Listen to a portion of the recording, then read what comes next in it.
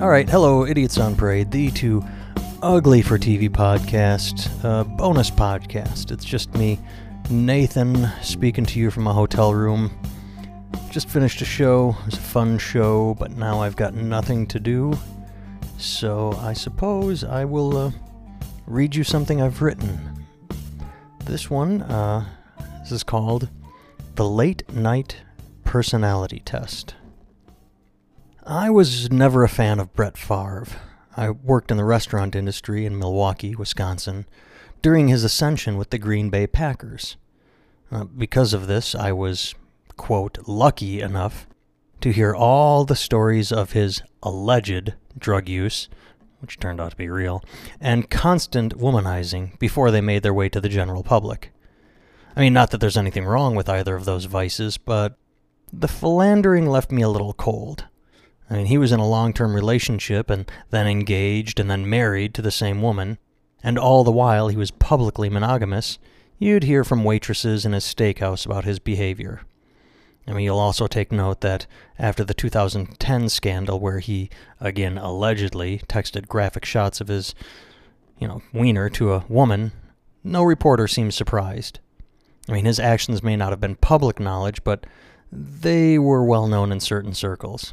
You never heard any reporter saying, "Oh my God, Brett Favre, this is so shocking." They just reported it because it was expected. Anyway, I could have forgiven Brett Favre all of that, if not for one thing. The Green Bay Packers won the 1996 Super Bowl. And back then, every Super Bowl winning quarterback appeared on The Late Show with David Letterman. Now, in a pre-show interview, Brett quipped something terse along the lines of, "Well, I'm not going to let Dave pull anything on me." Brett Favre let it be known his guard would be up for Letterman, and he lived up to that promise by giving a dull, listless interview. 7 months or years, I forget which, later, he went on The Tonight Show with Jay Leno. And during that interview, Brett Favre was relaxed and happy and smiling. And just like that, I knew why I could never embrace him. Brett Favre was a Jay Leno guy. That's one of those odd defining things in life, the Beatles or the Rolling Stones, Corey Haim or Corey Feldman, and of course, Jay Leno or David Letterman. I was a Letterman guy, ever since episode 1 on NBC. Now, that night, Bill Murray was the main guest, and if there's one thing I've loved ever since Saturday Night Live first hit the air, it's Bill Murray. So I fired up the television, staying up well past my bedtime, and I discovered an unintended bait and switch. I had tuned in to see Bill Murray.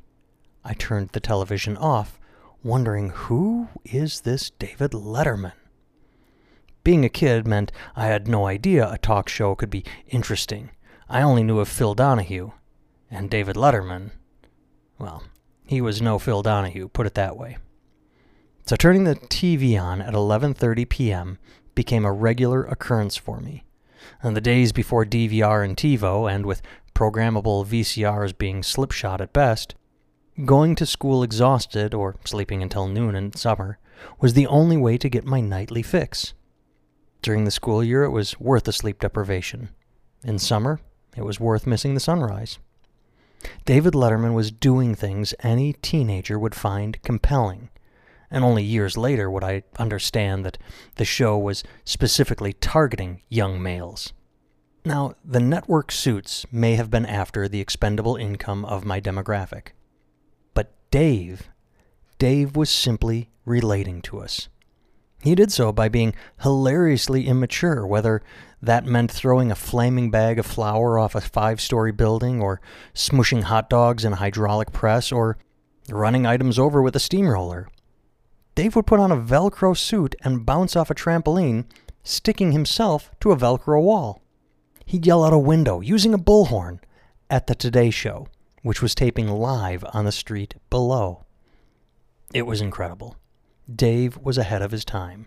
Yes, that phrase is used too often when showering praise upon someone.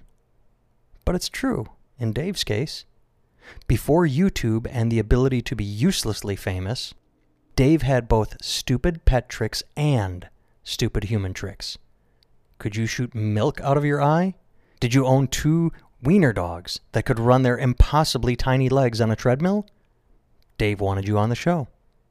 He also, and you didn't have to watch closely to catch this, he also often enjoyed interacting with the people in these segments more than he did when interacting with the pampered millionaires promoting their mediocre movies. Dave was also the first entertainer to shatter my innocent naivete regarding the way show business works. I shall explain. A few years deep into existence, Late Night with David Letterman aired what was to become one of the few bits to carry from NBC to CBS, his signature top 10 list. What perked my ears upon hearing its announcement was not the top 10 list itself, but the sentence before it. And now, from our home office in Milwaukee, Wisconsin. Not knowing any better, when Dave spoke those words, I believed him. I believed there was a staff of writers in a city I had once lived in, and that was still only 30 miles from where I lived at the moment.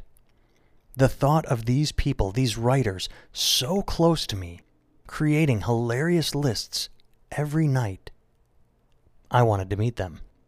For all I knew, New York might as well have been on the other side of the world, but Milwaukee was a quick drive.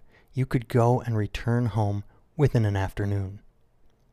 It was a dream of mine to look up the Late Night home office and visit it. Maybe take a tour, the same way people tour Universal Studios or meander their way through a zoo. I just wanted to go see where the magic happened.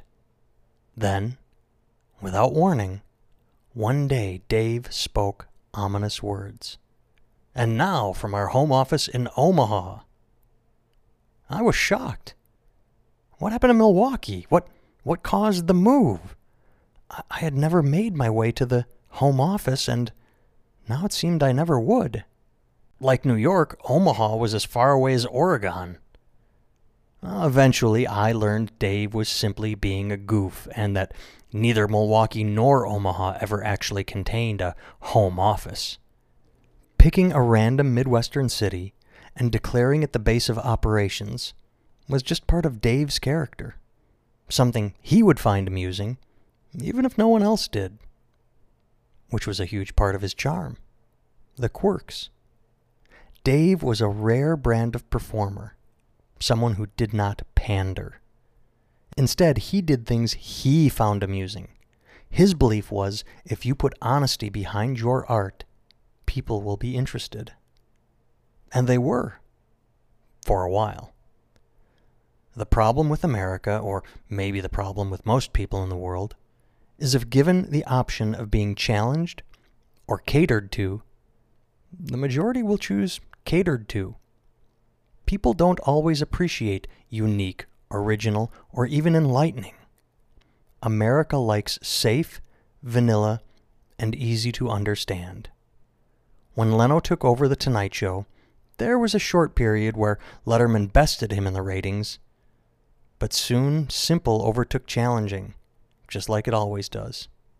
For most of the Letterman-Leno run, Leno won in the ratings. Letterman was Coltrane, Leno was Kenny G. Which isn't always a bad thing. Coltrane is a legend. Kenny G is a punchline. And the same is true of Letterman versus Leno. Letterman is widely respected. Leno, not so much. As he aged and matured, Dave entered a new role, the elder statesman. He turned intelligently political, adding gravity to his interviews, with those able to rise to the challenge, that is.